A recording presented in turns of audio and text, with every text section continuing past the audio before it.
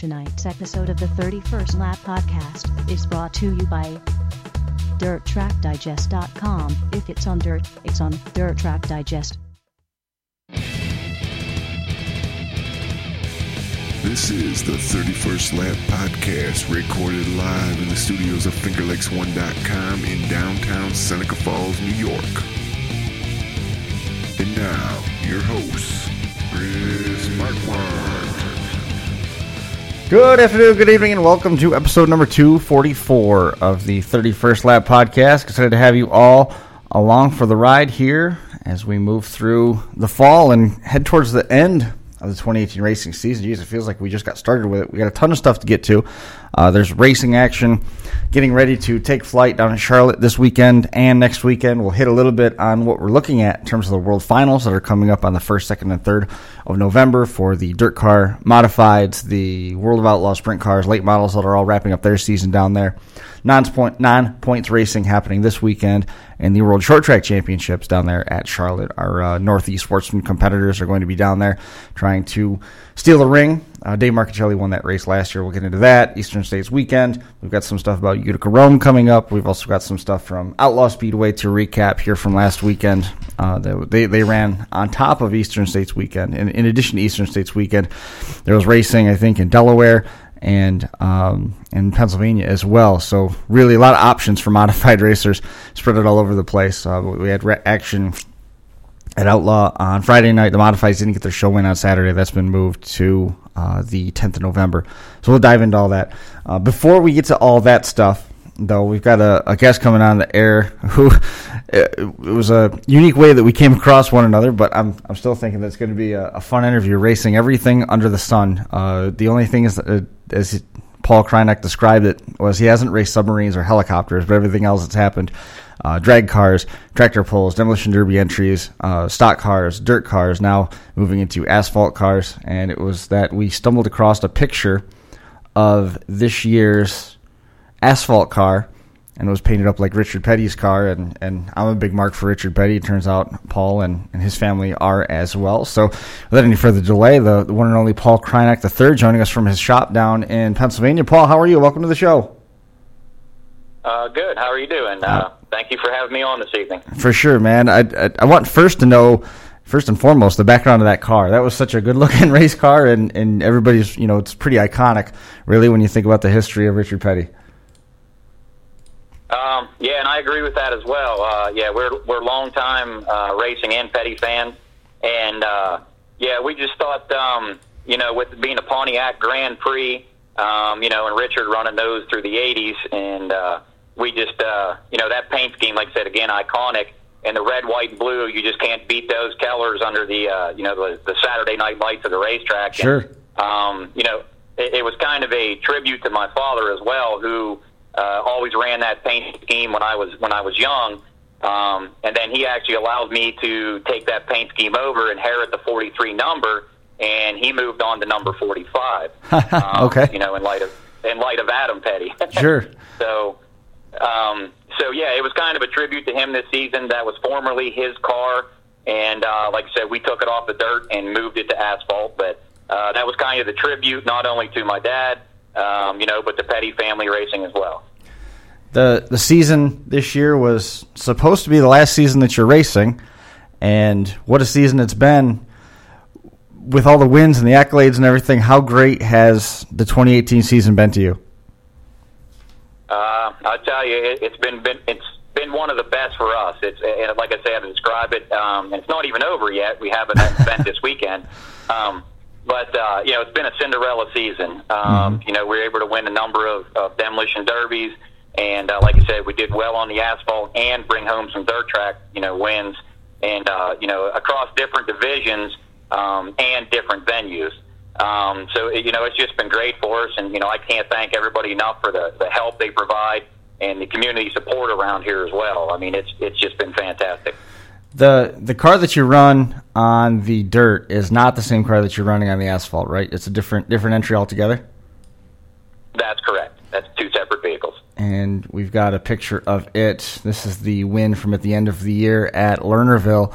That ended up being a pretty important win for you guys and as a whole, coming up with a win there at their this was at the Silver Cup, right? That's correct. That was their Steel City Stampede, and that particular day, that 100-lap endurance race capped off their 13 feature event. That was a 13.5-hour day for us that particular day. Wow! And to hold on to it, and then come out at the end with the win. Not only it meant a lot to us because that was our second Steel City Stampede belt buckle we brought home, but there was also another gentleman we were racing against that was going for the Triple Crown and what I believe his first belt buckle. So it ended up a great two-car battle for about 50 to 60 laps of that race. Good clean racing, good hard racing, but we were fortunate we were able to come out on top. So let's dial it back and start at the beginning if we can. With your dad has 30 years of racing experience under his belt. You've got 27 years of racing experience under your belt. You guys go back a long way. Oh yeah.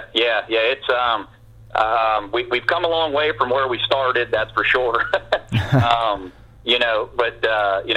There's several interesting stories we tell around the shop that people still get a kick out of. But we've been doing this, and these are all consecutive years. Right.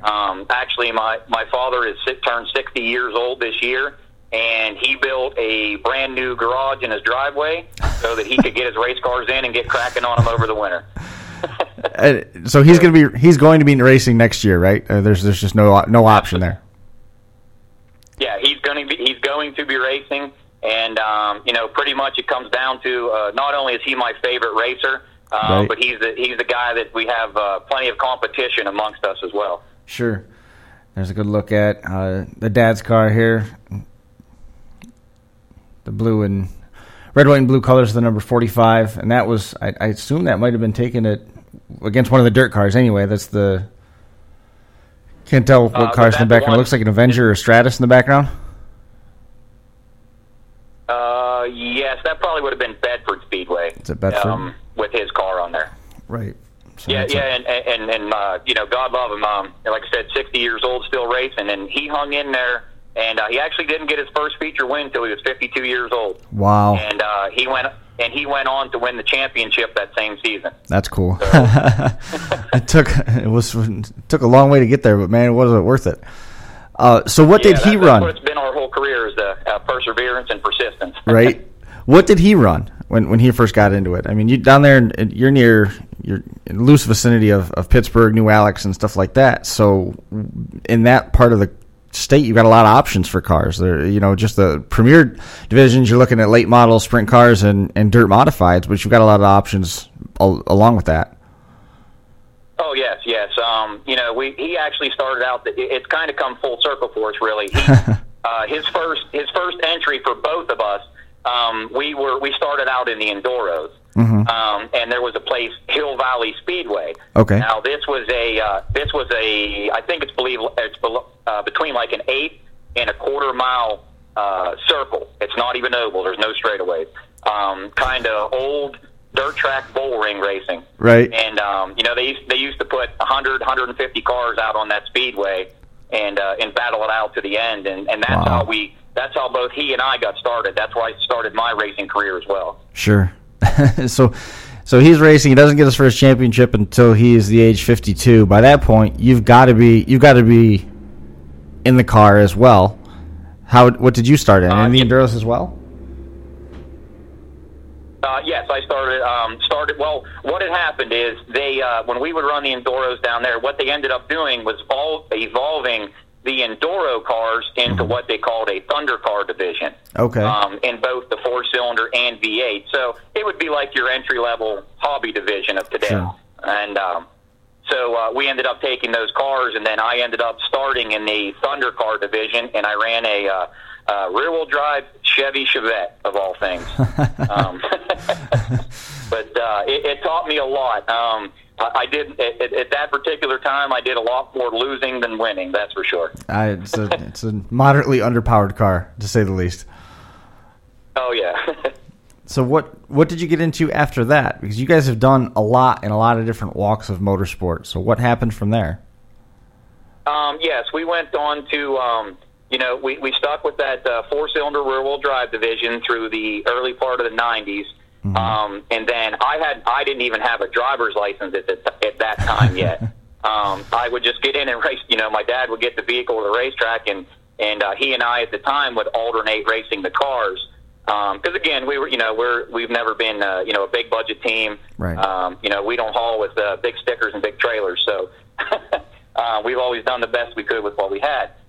So we would come out of those cars, and then we got into pure stock division, mm-hmm. The V8 pure stocks, and raced those through the late 90s.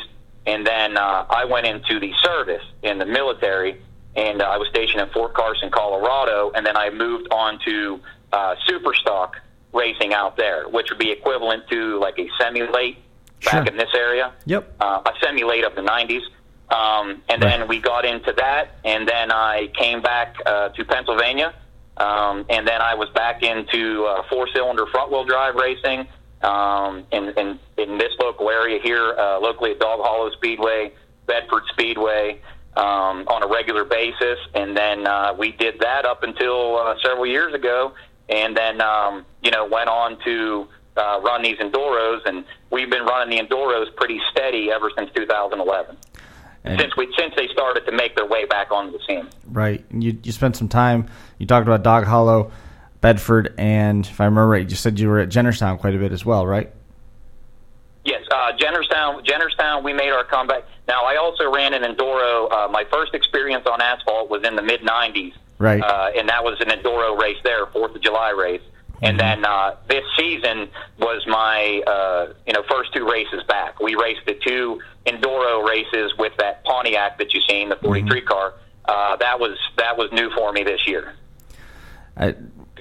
How do you make the transition in an Enduro car from dirt to asphalt? There's not a lot that you can do to the cars to begin with, so do you just show up at the track and drive the car, or is there some science to it? There's some geometry that you got to worry about in terms of what you're doing with the car suspension-wise. Is there issues in terms of your tire choice?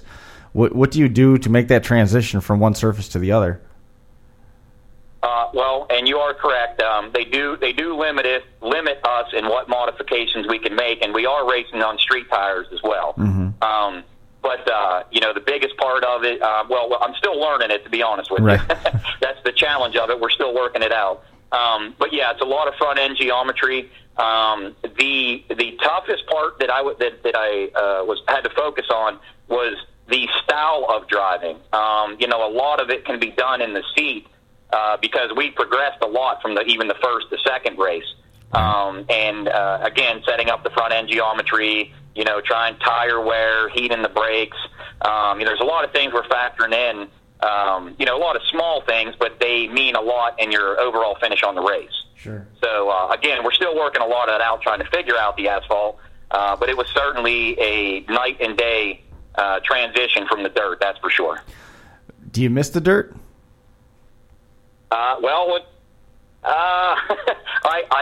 I enjoy the challenge of the asphalt, but dirt is my first love.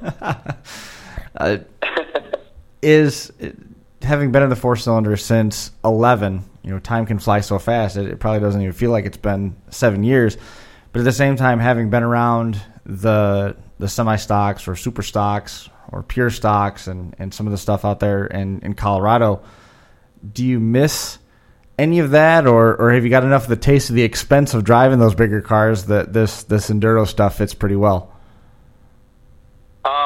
And like I said, again, how we mentioned earlier, this was actually supposed to be my winding down season. Right. This was actually supposed to be my retirement year. But, like I said, at 27 consecutive years in this, obviously everyone knows the expense of racing is very difficult to, keep up with.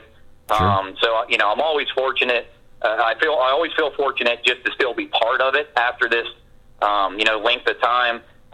Take all the wins, and like you said, the accolades aside, I mean, just the, being proud of a 27-year career on top of that already is just, I'm proud of that fact as well. But as far as right now, getting back into anything expensive, truthfully, I can't disclose anything for next season. Okay. So, but we got some things in the works. How far we're going to go with it yet, I'm not sure. Sure. Do you miss it? I mean, with the amount of time that you spent in these cars, and the amount of time that you spent racing these cars with your dad, I feel like I have to ask the question, but I kind of already know what the answer is. You know, what's the favorite division for you to run? Well, I'll be honest with you. Out of everything we've done, I'm by heart a pure stock racer. Oh yeah. I love the late '90s, early 2000s pure stock. Okay. I thought that was a wonderful division. That's where my heart is. But as far as enjoyable to race, I mean, these enduro cars they're just too cool. Right. It's just so much fun, you know. Well, it would seem that there's a lot more pressure that comes with that. Your heart can be with the pure stocks as much as you want it to be, but for one, your wallet might not want to agree with your heart. And then on top of that, if you're already investing a lot of time with the enduro car, your time is going to go up exponentially when you get into some of those bigger divisions. You know, we saw those up here in the Finger Lakes part of New York, where they had the novice and then the street and then the pro stocks at some of our local tracks, and they would have the same car running in all three divisions. But then as things evolved, you couldn't run the pro class car and the novice because they were doing too many things that made the car not fit. So then we had the advent of the pro stock class, which was under the Dirt Motorsports banner way back then, and it still exists now. Jocelyn Roy just finished the championship season here in 2018 in the same division, but not nearly as many tracks run that. And then that car itself got sort of I guess maybe manipulated is the way to say it, where the tracks that had an existing pro stock class didn't want to adjust and fit to what the pro stock unified rules were.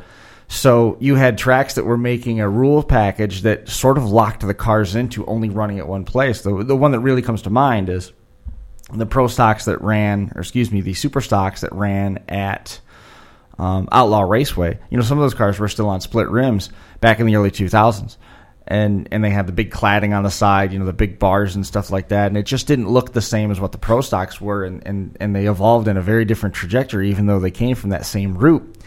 And one of the biggest issues that they had with that class was, and ultimately led to the death of the class, and everybody can nostalgically look back now and say that they missed those cars, it was the expense that was tied to it. And they were ultimately replaced by a crate late model division.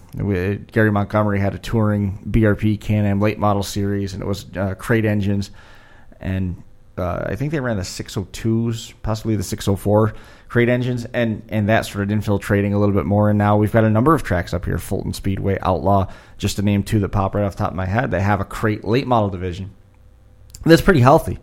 But that again, the extreme cost that came with those is really what drove it out. And now we've seen the constant reset, especially at the dirt tracks, where everything grows and grows and grows and evolves, and it's like, well, this is crazy, this is too expensive, let's go back to the beginning. And then we see the hobby stock division come back, and now we've seen a very pure stock hobby stock division at Outlaw running in conjunction with their street stocks, running in conjunction with running on the same night, I should say, not in conjunction, running on the same night as their street stocks, on the same night as their crate late models. So you can see in a given night the progression and the ladder that you might climb up, but they are still very, very different divisions. Correct. Right. And that's the same thing, and I agree with that 100%. And that I think that's affected a lot of speedways everywhere, because it was kind of the same. It's the same story here at our local races. Right. It's the exact same thing.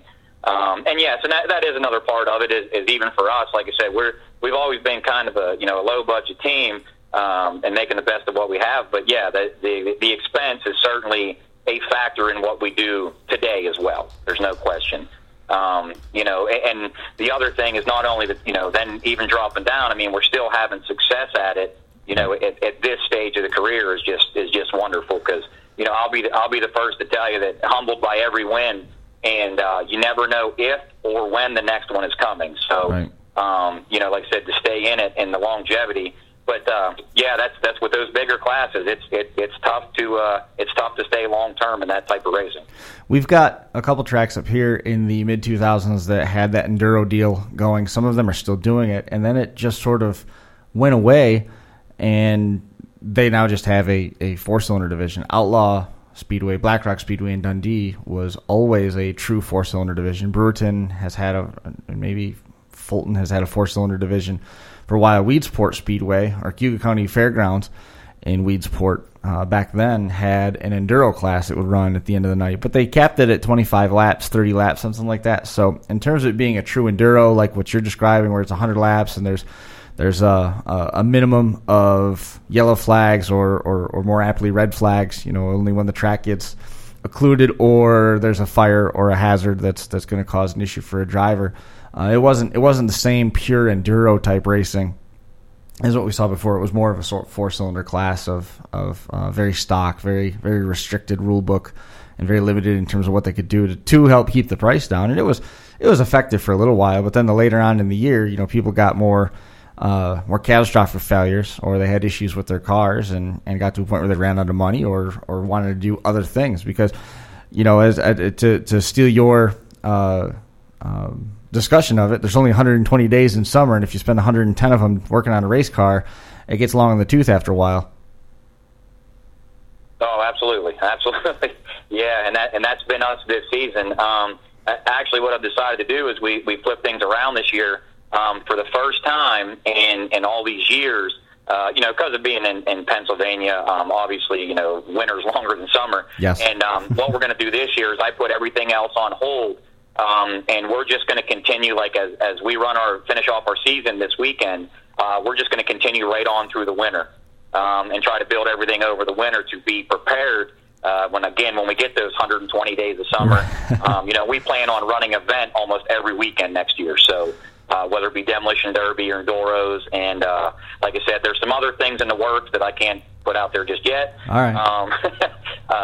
But we're going to do a lot of things over the winter and have another full summer. But to try to run 16 to 20 weekends, and then build the 6 days in between is just not feasible right now. No, so we're going to do it over this winter. This year, you said you didn't chase points any place. You just went to the shows that you wanted to go to. This weekend's event is coming up. The Venom Van's going to be back out at New Alex. You're going to be running a Demolition Derby event this weekend, but there's still racing and stuff that's happened in the weeks prior.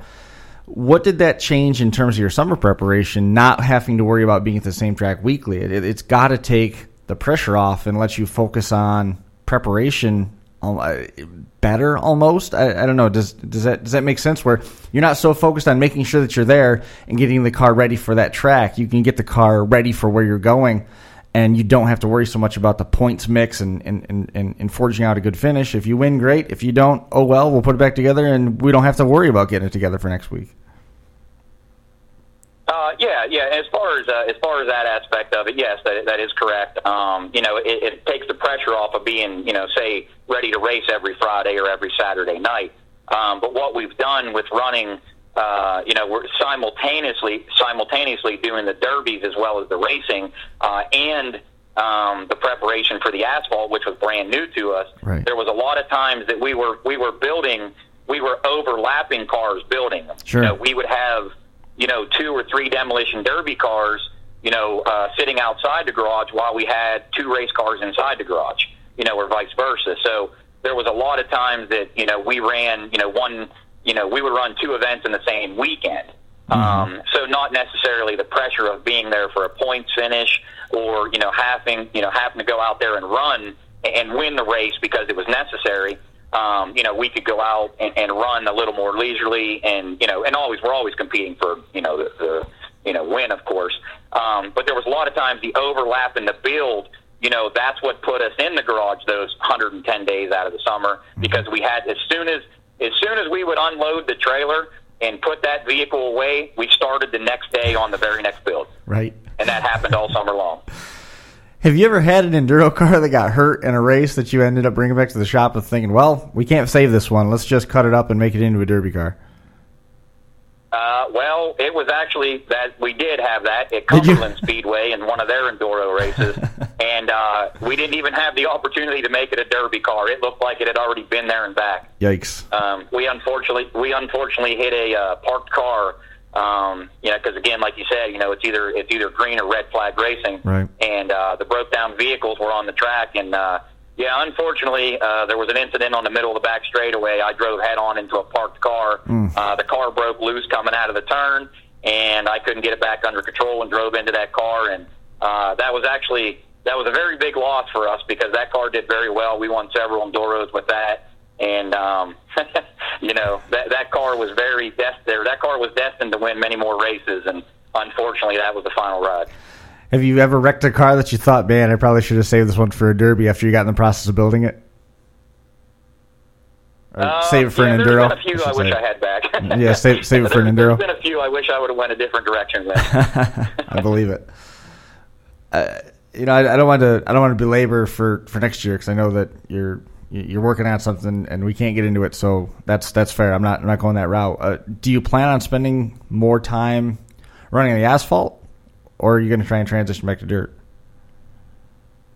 We're going to run both next year. Yeah. I'm going to try to see Jennerstown. Jennerstown it's a 45-minute haul for us, so it's plenty manageable to get to the racetrack. Sure. And it's on a Saturday night where a lot of the events run, either during the week or as far as derbies during the week, and then a lot of the racing at the other tracks are Friday night. Right. So the schedule's not a concern for us, and they do run a Enduro the third week of the third week of the 5 months of summer. They do run racing from April to September. So we're going to try to make all 5 of those Enduros on the asphalt, and see if we can better ourselves from last season, or from this season. Excuse me. That's going to be cool. Do they do any type of points with that? They chart your finishes or anything, and given that they do specifically 5. They do. They do. They cool. Actually have a points. They have a point set up for the season for those 5 races, which we did not know that when we went down there. Again, I haven't. It was a pretty big hiatus from the Speedway from the mid '90s till we went back here in 2018. Now that we know a little more about it, we're going to prepare a little differently as well. Sure. But we're going to really focus on doing something with the points down there. The unfortunate thing with the Pontiac, we're a little bit outgunned compared to some of the cars that are running down there. Right. But again, that's also part of the learning curve. We didn't know that till we got there. Right. So, we've talked a lot about turning left in all different walks of car here, but you said that you got experience in drag racing and tractor pulling as well. Yeah, we did truck pulls. We did. Okay. It was. I dabbled in all that. That was back when it was plenty younger and a lot more ambition. But and as far as the physical ability as well. But we would do county fair, truck pulling, things of that nature. A lot of local stuff. I will as much as we've been traveling lately. Even say like the Lernerville, that's a 2-hour haul for us. I still do not want to give up on anything local. That's where it all started. And the only way to keep those things going is to participate with it, sure. or, in those events. So, we have done, did some drag racing in Colorado as well. And, again, my grew up with, from being a little guy. My dad did a lot of drag racing as well down in Virginia. And down at Richmond Speedway. Okay. And, as far as the truck pulls as well, we did that at the local county fairs. The drag racing stuff, what did he have for a car? 67 GTO. Nice. How about you? What did you have in Colorado? Duster. 72 Plymouth Duster. Wow. I'm a Mopar guy. Right. I'm a Mopar guy by heart. Actually, even that Cavalier, or that car you've seen at the Lernerville Enduro win. Yeah. We actually put a Dodge Neon front end on the front of that Cavalier because I'm diehard Mopar, man. So what advantage was there in putting the Neon front end on the Cavalier? It was just simply because, hey, this seems like a good idea to do it, or was there some ideas around it? Sheet metal geometries? Was there an advantage there? That seems like a lot of work just to say that it was a Dodge piece. I got to be honest with you. That's simply the reason was the conversation part of it, the conversation piece. That's cool. there was no advantage to it whatsoever. It just didn't look like anybody else's car there. So we wanted to set it apart as well. Indeed, it didn't. The number 45, was that a Neon as well?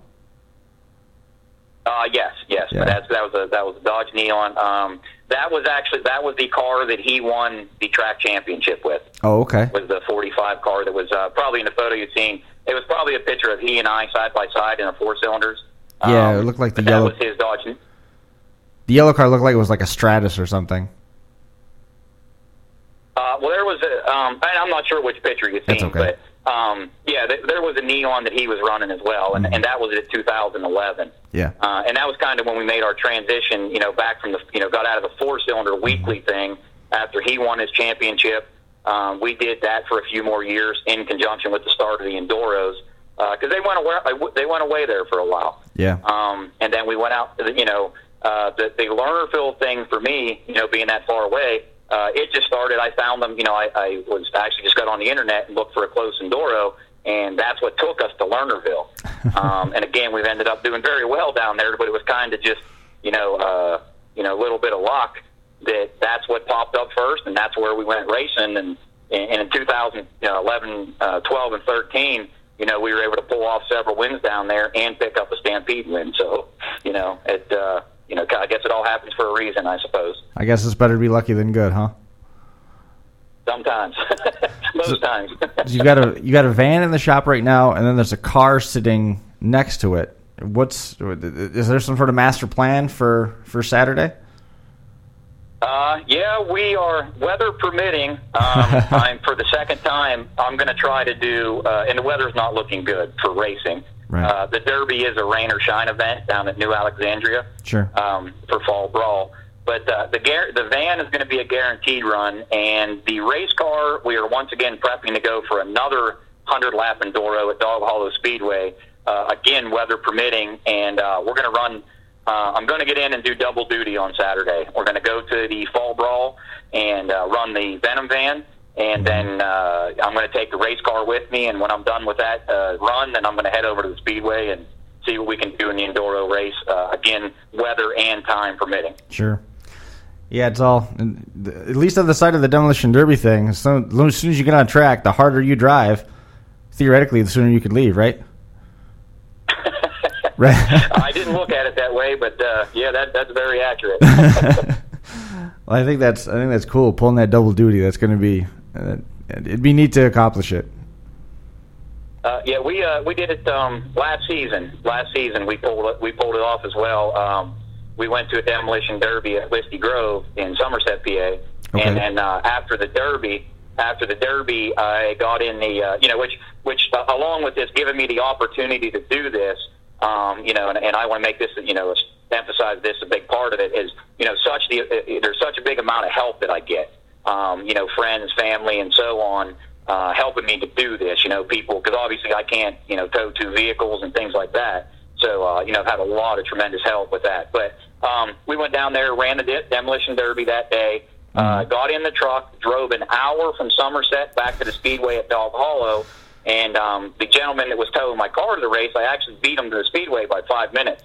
So they were lining me, they were lining Enduro race up. I didn't have my score, which is my wife Denise. I didn't have my score, nor did I have my car. Right. And they were lining the vehicles up on the Speedway. Right. And we were able to get the car unloaded, get it tacked in a very speedy fashion, and then tack on to the end of the field. And went on to win that race on the 100th lap. I passed the gentleman in the lead on the 99th lap and went on to take the checkered flag. Man, what a day. It was a very, very cool day. That's outstanding. That's cool. We're kind of hoping that maybe history will repeat itself this Saturday. That'd be all right, right? I mean, it's not a bad combination. I was going to ask you actually about W bodies. How popular they are with demolition derbies, Illuminos, and stuff like that. You talked about the Grand Prix, but you sort of answered that with the Mopar side of things. Have you ever gone so far as to convert one of the front wheel drive cars to rear wheel drive? No, I have not done that personally. No, I have not anything like that. There's been lots of talk about it. Yeah. Putting a small block Mopar in a Dodge Daytona would be pretty cool, but that would be. It hasn't happened yet. Yeah, it's not as bad as probably you would think either. Oh no, no. Enough time we can accomplish anything, so it's not off the table yet. So, I mean, I saw you post on social media today that you're shutting down the shop. What's the shop? That's Crynock Motorsports itself? Or is that something different? No, it's actually no. I have a auto repair business. It's Okay. Crynock Auto Repair. And I do these vehicles at the same shop that I have my business in. Yeah. Which has actually helped out quite a bit. So, the reason I had to post today about shutting the shop down is because I'm usually a 12-hour-a-day guy, Right. and to keep this running, not only being a small business owner, but again, these cars do not pay for themselves. No. I know. So we keep things going that way financially. But yeah, it's a very, very good business here. Do very well. Big time support of the community, and we try to stay invested with the community. And I grew up here in Crescent. So this is also a dream of mine as well, to be able to open a shop and on top of that be successful. So, but the problem with that is with us doing this today, I wanted to make sure that it wasn't too busy here that we couldn't get this done. So Perfect. that's what that was all about. And you also got to make sure you don't accidentally let one of the derby cars slip into one of the customer vehicles, right? Sometimes. Yeah. Believe it or not, one of our another story from this season, there was actually a gentleman had stopped here, and he said, "I see that you run the demolition derbies," and he dropped off a car, and he gave me the vehicle, donated the vehicle to the motorsports program. Really? And yep, we actually, and then on top of that, it was so cool. We were still able to, the event that we were going to run it in was 3 months away, which was the Cambria County Fair here in September. And we ended up driving the car it was so nice. We ended up driving the car as a shop vehicle for the rest of the summer. Right. And then we took it to the 4-cylinder compact division and won the division with it this year at the fair. Wow. What kind of car was that? Yes. Oldsmobile Alero. Yeah, that's a 2000 Oldsmobile Alero with a 2.4 4-cylinder. Yep, W body. That's the way to go. Yeah, those are winners.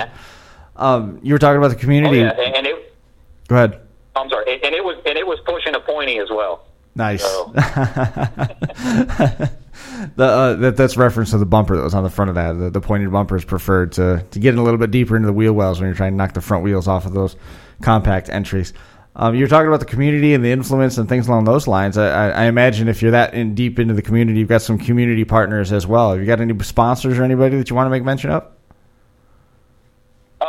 Yes, absolutely. Like I said, there's a lot of folks that help out, and my wife runs a business as well, and she's she's very much there for me all the time. Venom Athletics is a program that she has, and again, it is a competitive cheerleading company, but she's those kids mean everything to her.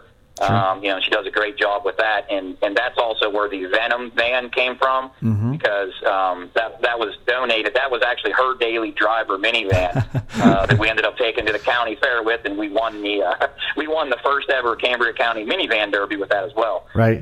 So that was the story behind the minivan, or the Venom van, excuse me. And then there's another company, Altoona Soft Water. They've helped us out this season, and they've also donated things to my wife's program with the athletics. We put on a Power Wheels demolition derby in the parking lot of a cheerleading company, and then of my wife's cheerleading company, and then also had a small car show with our race cars and the Venom van and derby vehicles. We put a small car show on as well. Nice. And I got to thank Big Dog Graphics. He's the one. I'm sure you've seen the double zeros sticking out on the side of that Enduro car. That was done by that company. And, there's another small garage here, good friend of mine, McCluskey Tire and Muffler. He helps out. And there's Vin Glass Brothers Towing, who was right up the street with them. And Joel and his family have been with me over my entire career. And like I said, like getting these cars, to and from the events, those guys help out tremendously. And, they've helped me out with vehicles, parts, and such. And there's another local family, the Williams Family Derby. They're local here in Crescent.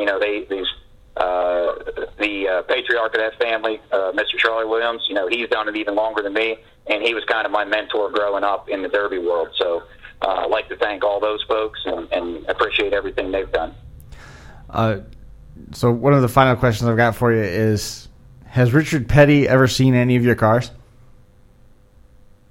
I tell you what, years ago, years ago, he has the Richard Petty, he has that fan club that he does down in, and I believe it's still in Level Cross. Yeah. And we sent not only the pictures of the 43 cars that we did, but when my dad converted to the 45, we would run the same paint scheme, the red, white, and blue, 43 and 45, you know. And we sent pictures to that fan club, and they said that they make their way into like a little hallway they have down there. I'm hoping to make it down there one day to check that place out. And you know, maybe even a meet and greet with Richard if possible, but sure. You know, with Mr. Petty.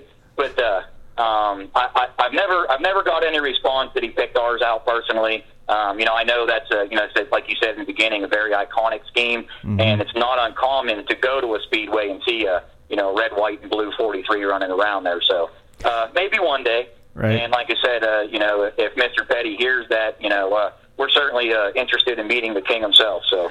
Yeah, the scheme that's on that was the one that sort of went, ballpark it here, like 84 up to when he retired in 92. The scheme didn't change a whole lot. They just had some dark blue pinstriping up and below the white stripe on the side in contrast with the lighter blue and the red. And that came on and off at different intervals, and then sometimes the red swooped up diagonally up the quarter panel towards the fuel fill hole. But other than that, it stayed pretty much the same.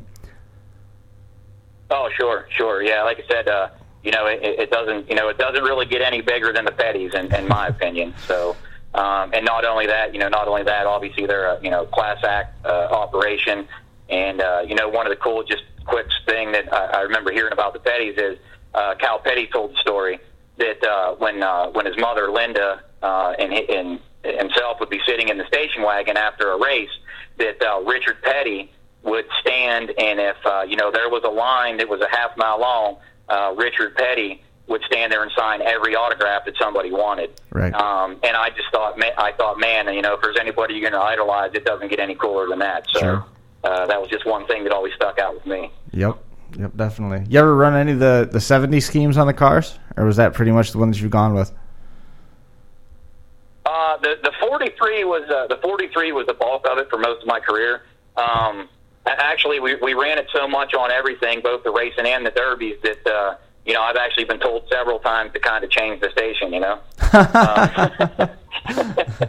But like I said, I was just so enamored with all of it that that's all that there was for me back then. But no, pretty much just not really any kind of throwback stuff or anything of that nature. Just like I said, the Petty thing as you've seen in the pictures. Yeah, I think no matter what paint scheme you put on the car, if you put it in victory lane as much as you have, they're going to get sick of seeing that. True. And another thing that I also took from that, they always asked Richard Petty why he never put his name on the car, and he always told them, he says, if you're good enough, people will know. That's right. So, that's right. Like I said, just a class act operation, and it's very easy to idolize those kind of people. For sure. Well, man, is there anything else that we missed? Any of the bridges that we didn't cross? Everything sounds cool. I would like to just, mention something. Sure. Actually, the gentleman sitting here right beside me, but a friend of mine, we call him Twig. His name is Sean Fitzpatrick. He's been pretty much invaluable to this whole operation. I mean, he's with me day in, day out. As a matter of fact, when we hang up tonight, we're going to work on some more cars and get things prepped. But he's actually here this evening. But I just wanted to give him a shout out and appreciate everything that he does for us. Awesome. Well, it's always good to have more hands than you need, and sometimes the hands you need are the ones that are there all the time. It's good to have guys like that in the shop. Oh, absolutely. Like I said, there's been many along the way. I mean, there's been over. You can imagine over 27 years. You accumulate a stack of memories with folks, And truth be told, that's been my favorite part of the whole racing deal. Was getting to meet the people, the places it's taken me. Here again, if I had retired last year, you and I might not even be speaking right now. So, I know. I appreciate this awesome opportunity and meeting you as well. Sure, man. We'll cross paths again at some point, I'm sure. Especially given that you're at New Alex as often as you are. We'll cross paths again for sure next year too. When you get closer to being able to announce it, or after you pick up your first couple of wins next year, check back in and let me know how everything's going, because we can't talk about it yet, but eventually it's going to come out. Oh, absolutely. So, the biggest thing is I just want to make sure we got everything in order, before we announce which way we're going. So, I understand. One personal achievement that I have not accomplished is I am not a track champion. That is the one trophy that I have not achieved in all this career yet. I have just as many seconds as Mark Martin, but I've been the bridesmaid a lot of times, and that's no disrespect to Mark. Obviously, he's an amazing racer, an amazing guy. But we have a ton of seconds, but never was able to bring home the big trophy. So I'm not sure I'm quite ready now to give that up until maybe we accomplish that, and that might be the direction that we're heading. Well, I wish you the best. It'd be great. It'd be great to hear that the 2019 season culminated with a track championship. And we're hoping that's the direction we're able to go, and I appreciate that. Awesome. Well, for sure, I appreciate you coming on the show, and this was a pretty productive 45 minutes. I really enjoyed the conversation, and look forward to catching up with you again. Okay, and again, thank you for having me, and I appreciate what you did for us here, and we'll certainly be in touch. Anytime. Look them up, Facebook, Crynock Motorsports, and spelling was right there on the screen. You can find it real easy, Crynock Motorsports on Facebook. Check them out. Thanks so much for coming on the show, Paul. We'll catch up with you soon. Okay, thank you for having me. You bet. Take care now. There goes Paul Crynock. Appreciate him coming on the show and hanging out with us for a little while. Locally, lots of stuff that's been going on. Tons and tons of racing because we haven't been on here for a couple weeks. We got out of the way a little bit, tried to open up the door some for Final Round Drag Racing Podcast. They were coming up on their 2-year anniversary last week. And if the schedule fell right, they would be on in line with episode number 50 on the 2-year anniversary, which means that as a show that goes every other week, they've only missed 2 episodes in 2 years, which is cool. So congratulations to Jason Oldfield and the crew from Final Round. They'll be back on again next week. Dirt car racing this weekend is the World Short Track Championships at Charlotte. The heats are tomorrow. 30-lap feature for the Northeast Sportsmen, which are on the schedule. A bunch of different divisions racing down there. Dave Marcachelli won the thing last year. Kevin Root won the Sportsman Championship after the Northeast season concluded up in Brockville, so that was cool. As we said earlier, Jocelyn Roy won the Pro Stock Championship overall. Also in conjunction with the racing at Brockville, this is going back a ways, Matt Williamson took the feature at that Northeast Dirt Car Finals. He won the 358 race, and Larry White ended up the champion in the 358 division. Peter Britton won the 358 race up at Super Dirt Week in Oswego. Staying on that topic, the Dirt Car World Finals are going to be November 1st, 2nd, and 3rd up in Brockville a couple weeks back. Eric Rudolph came away with a win in that one. Larry White won Super Dirt Week's modified 200-lapper at Mohawk and Fonda. Tim Fuller took the wins there. Looking at the points going into the World Finals, Matt Shepard has 4 wins, and he's 40 points up on Rudolph. Rudolph has 2 wins. Danny Johnson's third. He's 198 points back. So it looks like it's a 2-horse race right there, and it's a very manageable 40 points. So Matt Shepard's got to be on point. But at the same time, Matt Shepard is always on point. He has no problem winning races, and we'll have to keep an eye on that as it progresses here, November 1st, 2nd, and 3rd. The World Outlaw Sprint Cars and the late models are also going to finish their schedule on that weekend. The sprint car side of things, Donnie Schatz, and with 63 races started, he has 20 wins, and he's 278 points up on Brad Sweet. Brad Sweet has 9 wins. David Gravel's third, 546 points behind. He's got 5 wins. Late model side of things is much, much tighter. Mike Marlar, 38 starts this year, 5 wins. Chris Madden has 22 points to gain on him, which is, over the course of 2 days, is very doable. 8 wins for Chris Madden. Brandon Shepard has 12 wins. He's leading the league in wins, and he's only 40 points behind Devin Moran, 2 wins, 198 points back for him. And as we noted, Tim McCready won the Dream out there at Eldora Speedway, so that was cool. Stuart Friesen, he picked up the win at Eastern States Weekend in the modified side of things. He pitted on lap 33 out of 200 and then went on and just rolled. He ended up taking the lead late in the going. I think there was about 40 laps to go when he made his final lead change, and he checked out. And that was that. And Brett Hearn won on weight, which was a little bit interesting for him. He won it on that weight catch where Stu Friesen was too light. So we'll get into that a little bit deeper here in a minute. Dutch Hogue Memorial Weekend, that had some issues relating to weather here a couple weeks ago. Couldn't get the whole show in. The rest of that has been moved to the 10th of November. So all that second day of the program has been nixed. Lucas Wolf won the 360 sprint feature on Friday night. Sean Donath, he led the field early, and then Justin Barger took the lead from there, and then Wolf caught him in slower traffic and checked out. That was that.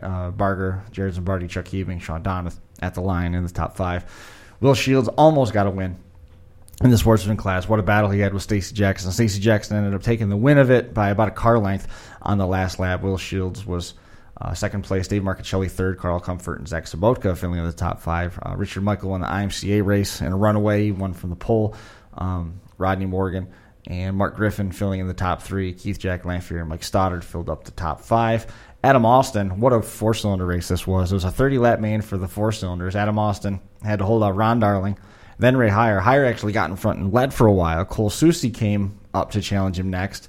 And ultimately, Adam Austin got the win over Soucy, Darling, and, Heyer held second over Soucy, Darling, and Scott Lehman. Jamie Eldridge held a thin lead over Aaron Miller and Jared Dennis. And the hobby stock main, but it was Frank Burnell, was able to slip by everybody and take the lead at the end, and he secured it. He took the checker. Mark Manutolo was second, Greg Young third, along with Sean Lloyd and Jamie Eldridge in the top 5. Tyler Seary held off Eric Rudolph to win the 15-lap modified dash. There was about 30 cars entered, and those two are going to start on the front row for the 70-lap feature when they do the rescheduled race on November the 10th. Jared Hill won the first street stock 15-lap dash, and then Dylan Cece dominated the second. You can find more information online at outlawspeedwayllc.com. Fulton and Brewerton Speedways finalized their plans for 2019. Brewerton is going to host the Dirt Car Modifieds, where the Dirt Car 358 is allowed at the 2,400-pound minimum. Dirt Car Sportsman Mod Lights and 4 cylinders are going to be on the support card. And then at Fulton, the Dirt Car Sportsmen are going to be running along with the Dirt Car 358s, late models, and the Novice Sportsman also coming back. For more information, you can jump online at fultonspeedway.com. Point Fund money is going to be given away again, just like they do every year at FRH Hideaway in February. We talked about Stu Friesen. He got past Danny Johnson on lap 54 with 54 laps to go to secure that win. Jimmy Phelps, Tim Fuller, Matt Williamson was behind Danny Johnson at the checkers at Eastern States. Matt Shepard pitted on lap 129 and got up to 7th. And where did it go? There it is. Brett Hearn, he's 60 now, 305 career wins at Orange County Fair Speedway. Pretty good.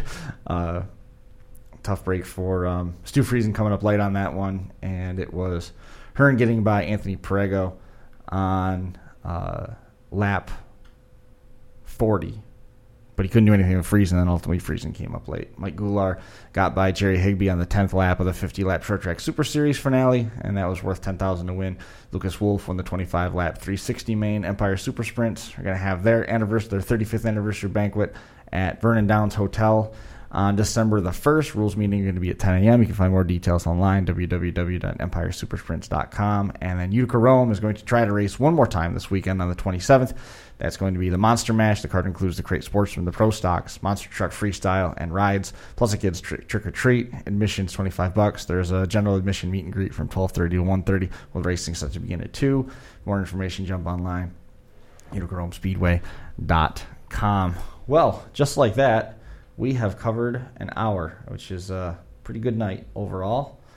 Appreciate everybody tuning in and hanging out with us for a little while. It's going to wrap us up here. We're going to be back again in 2 weeks, hoping to talk a little bit more about racing as we get closer and closer to well, by that time, in 2 weeks, we're going to know who's the champion of the Super Dirt Car Series, which is what we've been watching all summer long. We appreciate all the folks that tuned in and hung out with us here. And big thank you to Paul Crynock for coming on and hanging out with us. That's going to do it for us here tonight. We'll see everybody next time.